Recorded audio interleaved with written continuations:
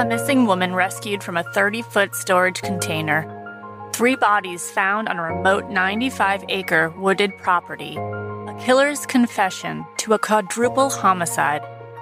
Families finally get answers they've been waiting for and praying for, and a serial killer is caught. This is Method and Madness, Episode 3, Serial Killer Todd Kohlhepp, Part 2. I'm your host, Dawn Gandhi. In last week's episode, I talked about how police had discovered 30-year-old Kayla Brown on Todd Kohlhepp's 95-acre fenced property in Woodruff, South Carolina. She had been missing for more than 2 months, and after busting through 5 padlocks, police found her chained inside a pitch-black, 30-foot-long storage container. Now, the team of officers that were issuing a search warrant at Kohlhepp's residence in Moore were informing him that Kayla Brown was found and that they had a lot of questions. The officers told Kohlhepp in the foyer of his 2-story brick home that they knew he shot Charlie Carver and that they had cadaver dogs that were going to locate Carver's body. They gave Kohlhepp the opportunity to tell them where Charlie's body was located, but Kohlhepp denied shooting anyone and acted oblivious to Brown being found on his Woodruff property. Sitting on a chair in a blue t-shirt, hands handcuffed behind his back, he then requested a lawyer and was arrested for kidnapping and placed into a patrol car. En route to the hospital and later to investigators, Kayla Brown told of her 65-day ordeal. It began when she and Charlie showed up to Kohlhepp's Moore house on August 21, 2016, and followed Kohlhepp to his Woodruff property. Brown and Carver in Charlie's car, and Kohlhepp in his. Upon their arrival outside the chain-link fence that ran along the perimeter of the land, Kohlhepp got out of his car, unlocked the gate to the large property, got back in his car, and drove through the gateway, Brown and Carver still following behind in Charlie's car. After both cars were inside the fence, Kohlhepp stopped his car again, got out, and locked the gate behind them. Now all 3 were inside the property, and the way out was a set of keys in Kohlhepp's pants pocket. The plan for that Sunday was for Brown and Carver to clean up some wooded trails in the area, so after parking their cars and walking up to the main building on the property, Kohlhepp handed each of them hedge clippers and a bottle of water. The couple stood outside the 2-story building waiting for further instructions while Kohlhepp went inside for a few minutes. 5 minutes later, Kohlhepp came back outside with a gun and immediately shot Carver 3 times in the chest. He then grabbed the stunned Brown and forced her inside the building while he wrapped up Carver's body. Kohlhepp then walked Brown to a different area on the property where a Conex storage container sat, something he had a girlfriend of his purchase for him that he could store guns and other items. Kohlhepp ordered Brown to get into the hot, pitch-black storage container, gagged her, and chained her. One end of the 3-foot chain wrapped around her neck and the other connected to the wall of the container. It can get into the 90s in Woodruff and late summer and early fall, and it must have been simply unbearable inside that container. During Brown's 2 months in captivity, Kohlhepp would visit her between 1 and 3 p.m. daily, take her to the main building on the property, up to the apartment on the 2nd floor, to feed her, rape her, and then he'd walk her back down and out and return her to the storage container where he'd again lock her up in chains. Later in the day, between 5 and 7 p.m., he would return and do it all over again. Brown stated that she would do what he said, as he had warned her that if she was no use to him, she'd end up like Charlie. Kohlhepp would brag to Brown that he was a mass murderer and a serial killer, and had hoped to get his number of kills into the 3 digits. According to Brown, Kohlhepp confessed to other murders while she was being held captive by him. She said he admitted to killing 4 people at a bike shop nearby years earlier. While Kohlhepp was being processed by police, he asked to speak with his mother, Regina Tague. It was upon meeting with her that he confessed to shooting Carver and holding Brown captive. Kohlhepp told his mother that Carver was killed for having a smart mouth. Police discovered the body of Carver in a shallow grave at the Woodruff property shortly after Kohlhepp's arrest. Next to the grave was a shallow, empty grave, which would have been used for Kayla had Kohlhepp decided he no longer had a use for her. 4 days after his arrest, police urged Kohlhepp to aid them in finding the other 2 bodies on his property, victims that Kohlhepp had informed Kayla Brown of. Kohlhepp agreed and was brought into the Woodruff property where he pointed out where the bodies were buried. They were identified as Megan and Johnny Coxey, the couple that had gone missing in 2015. Johnny had a gunshot wound to his torso and Megan a gunshot to the head. Carver's white Pontiac was also found on the Woodruff property, but it had been stained brown and covered in brush in an attempt to conceal it. Kohlhepp said he met Megan Coxey when she was panhandling at an intersection, and he offered her a job cleaning houses. He met her husband on that Saturday, December 19, 2015, for the first time. They both arrived at his Woodruff property to do some work. Kohlhepp claimed that he murdered Johnny Coxey because he and his wife Megan were plotting to rob him, and that Johnny had pulled out a knife. So he killed Johnny and then decided to hold on to Megan, but wondered what to do with her.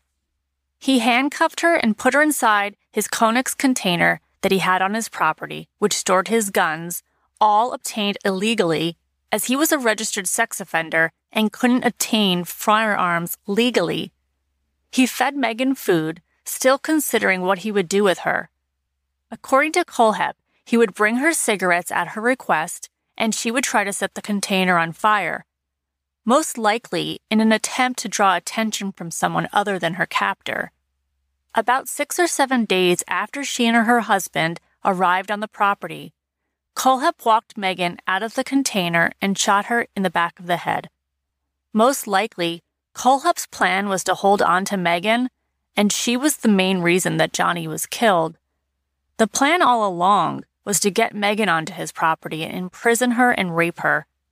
Johnny simply got in the way. But when Kohlhepp found that Megan was too hard to control, he killed her too.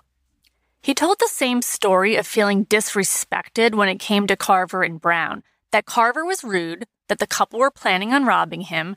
Again, with Carver's murder, Kayla was the reason.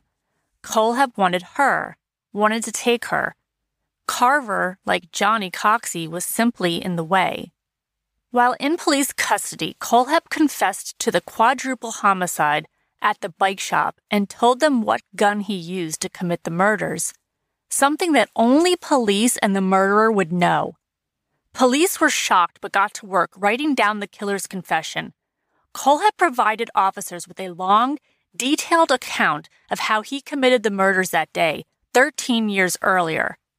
He told of the events in a calm, matter-of-fact way, as if he were talking about a day at work. At certain points during Kohlhepp's confession, he tried to make some jokes or even make light of the events. All in all, it seemed that Kohlhepp was finally ready to talk.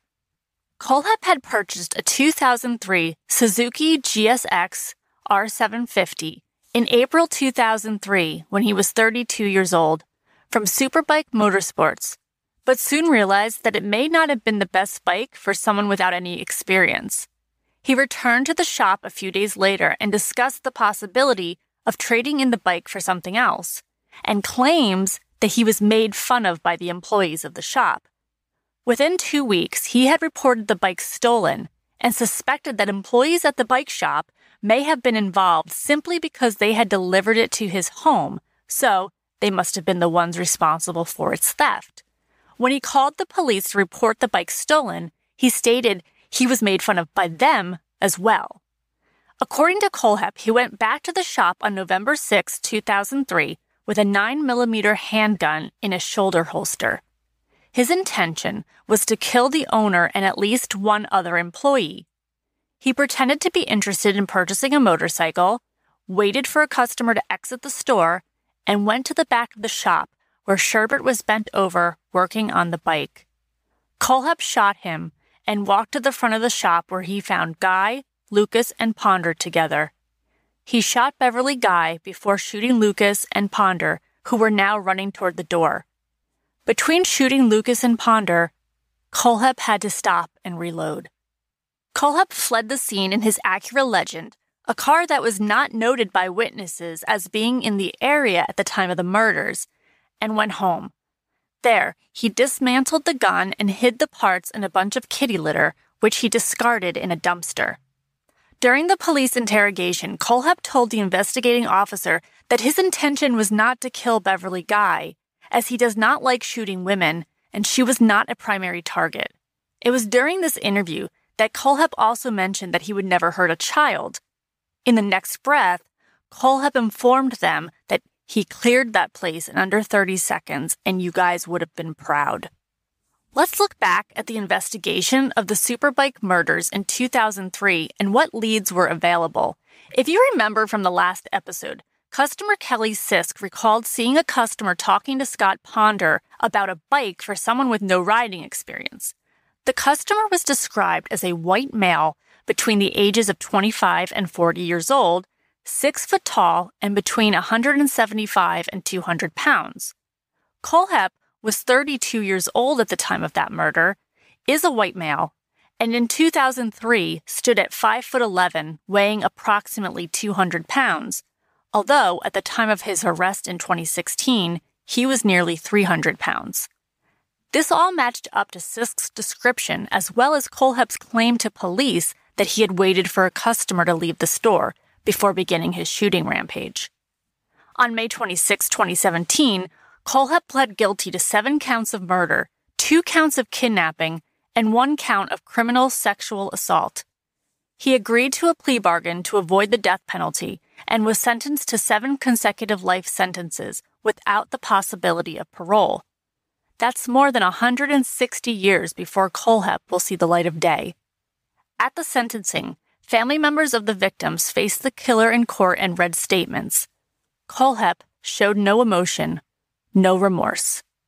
While in custody, Kohlhepp also told of a double murder he committed, but was very vague on details, such as what year the crime took place.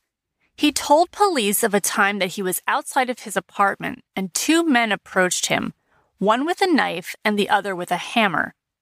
Kohlhepp had 2 knives on him, and as he was about to be attacked by the 2 men, he turned the tables on them.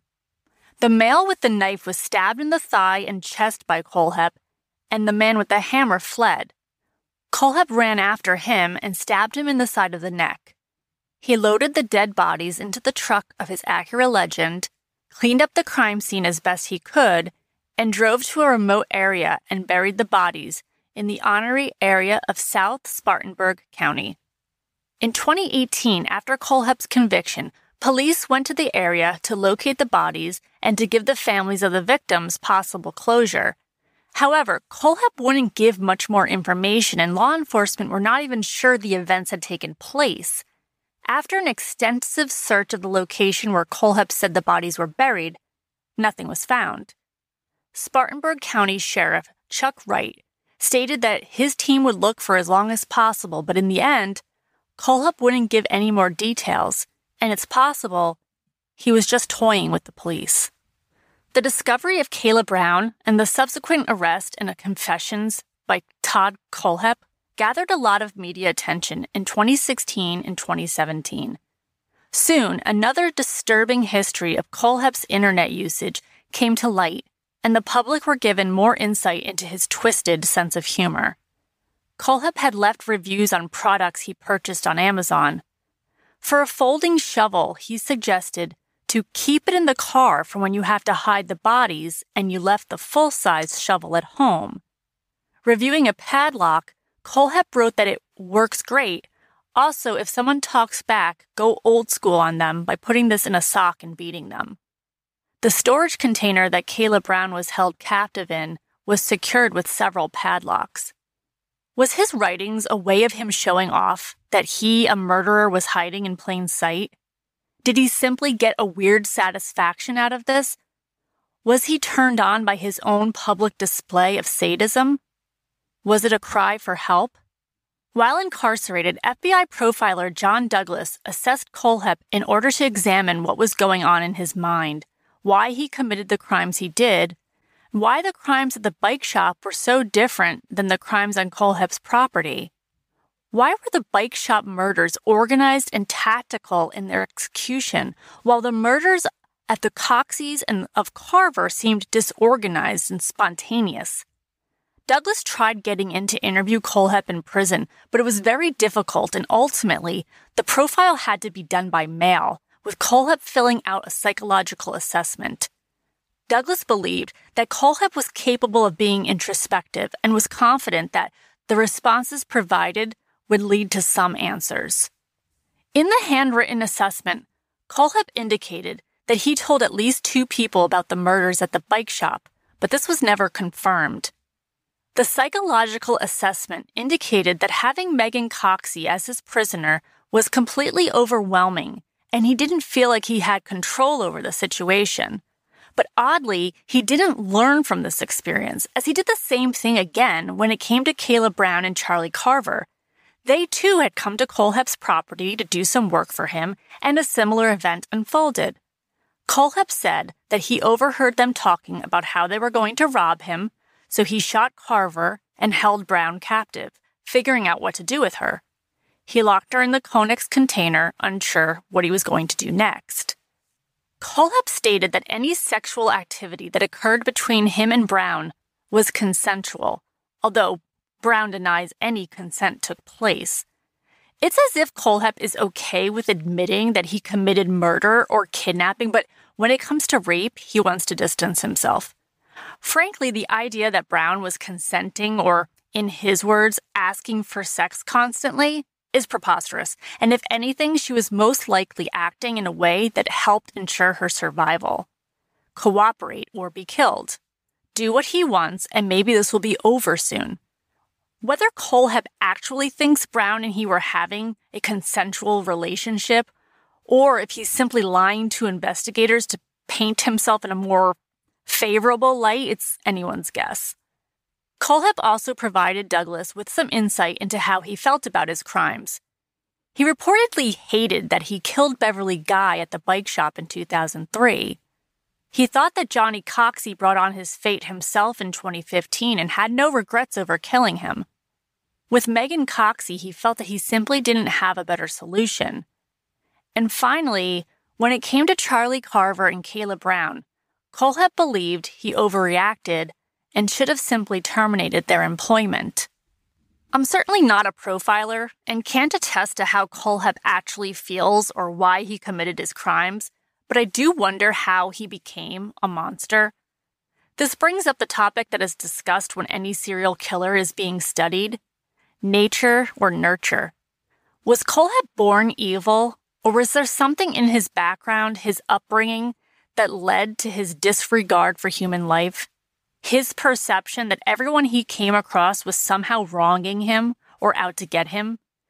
That being, quote, made fun of somehow justified a quadruple homicide? I can't make the determination on whether Kohlhepp is a result of nature or nurture, but let's dive into his upbringing a bit. Todd Christopher Samsell was born on March 7, 1971, in Fort Lauderdale, Florida. After his parents divorced when he was a toddler, his mom remarried to a man named Carl Kohlhepp, who adopted the boy when he was 5. Todd Kohlhepp had an above-average intelligence, but he was an angry and hostile child who showed cruelty to animals. At 9 years old, Kohlhepp was admitted to a mental health institution for just under 4 months in an attempt to get him help for anger management. Unhappy at home with his mother and stepfather, Kohlhepp begged to move to Arizona to live with his father, who he barely knew. His mother allowed him after he threatened suicide. Not long after Kohlhepp joined his father in Arizona, he realized that the grass was not greener, as he received little attention and was left alone at home quite often, sometimes for days at a time. When he tried to move back east to live with his mother, she would refuse and make excuses to get Kohlhepp to stay in Arizona with his dad. Kohlhepp claimed that as a child of 14 in Arizona, a friend of his was shot by someone who was taking part in a gang initiation, and Kohlhepp responded by shooting at the gunman's car, unsure if he ever actually wounded or killed the man. Kohlhepp says he later got rid of the gun by throwing it in a nearby dumpster. Kohlhepp was arrested for his first crime at age 15, kidnapping a 14-year-old female classmate that he had attempted to date, but who had repeatedly turned him down. The girl lived in Kohlhepp's neighborhood, and one day he took his father's handgun, went to the girl's house where she was babysitting her two younger siblings, and forced her at gunpoint to go back to his home. Inside, he duct-taped and bound her before raping her. Afterward, his victim said that he paced around the house contemplating killing her or letting her go. The girl, in an extremely smart and bold move, suggested that he let her go and that in order to explain her absence from her home, they could just tell her parents that she was helping Kohlhepp find his dog. She promised not to tell anyone what had really happened. Kohlhepp agreed and returned the girl to her house, where police were waiting. Her 5-year-old brother had called the police when he realized she was missing. Kohlhepp was arrested and charged as an adult. He was convicted of kidnapping, sexual assault, and committing a dangerous crime against a child. His sentence was 15 years, and he had to register as a sex offender, something that sticks with you for the rest of your life. Later, when filling out the psychological profile for John Douglas, Kohlhepp expressed remorse for this crime. It was in prison that he pursued college and received a Bachelor of Science degree in computer science from Central Arizona College. Kohlhepp was released from prison in August 2001 after 14 years served and moved to Spartanburg, South Carolina, where his mother was now living. He enrolled in a technical college and received his Bachelor of Science degree in Business Administration and Marketing, setting up his own real estate business. He also found time to obtain a private pilot's license from the Federal Aviation Administration. As for his personal life, Kohlhepp had spent formative years behind bars and had to learn skills to be social. He visited strip clubs frequently and obtained services from sex workers, eventually feeling comfortable enough to engage in a long-term relationship, and went on to have a few serious girlfriends. So how was a convicted sex offender able to get a real estate license and operate his own firm out of his home in Moore, South Carolina? Quite simply, he lied about his crimes when applying for the real estate license in 2006. His BS version of the events of the crime was that at age 15, he and his girlfriend had gotten into an argument, and he had pulled his parents' gun on her, threatening that she couldn't leave until their fight was resolved. His lies were effective, and Kohlhepp was able to gain his real estate license and build a successful business of his own, TKA Real Estate. Descriptions of Kohlhepp by those who worked for him and with him ran the gamut between professional and easy to work with to weird, creepy, and someone who watched a lot of porn while at the office. The website for TKA Real Estate had another window into his odd sense of humor. On it, he described his company's mission and how he had hired graphic designers, marketing specialists, and web designers to promote his company. And in that description, also threatened those employees that if they didn't do a good job, he'd refuse to feed them. What a guy. Kohlhepp's mother, Regina Tague, gave a few interviews after his 2016 arrest, and always struck me as a woman in deep denial about who her son was. Or she was doing her best to distance herself from what he had done. In one of her interviews with CBS, 48 Hours, Tague tearfully stated that she hated that her son was defined as a serial killer and that he wasn't a monster. She described Kohlhepp's childhood and recalled his anger and hostility and his threats of violence against her.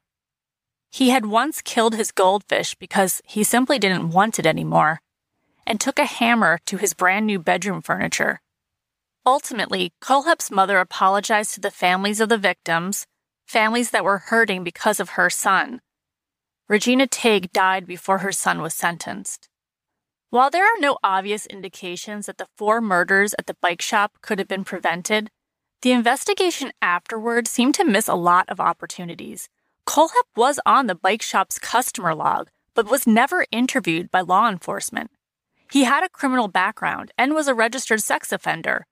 He matched the description of the customer that Kelly Sisk saw talking to the shop owner on that fateful day.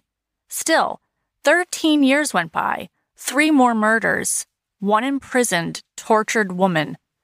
Todd Kohlhepp is incarcerated at Broad River Correctional Institution in Columbia, South Carolina. The murders at the Blue Ridge Bank that occurred in 2003 still remain unsolved as of the recording of this episode. Anyone with information is urged to contact Greer Police in South Carolina. While Kohlhepp continues to maintain that there are other victims out there, nothing has been confirmed, and the FBI are looking into it. Thank you for listening to Method and Madness. More episodes are coming soon. You can find me on Twitter at MethodPod and on Instagram at Method and Madness. If you have suggestions for future episodes, please email me at methodandmadnesspod@gmail.com. Method and Madness is a true crime podcast dealing with dark and disturbing subject matter. For crisis support, text HELLO to 741-741.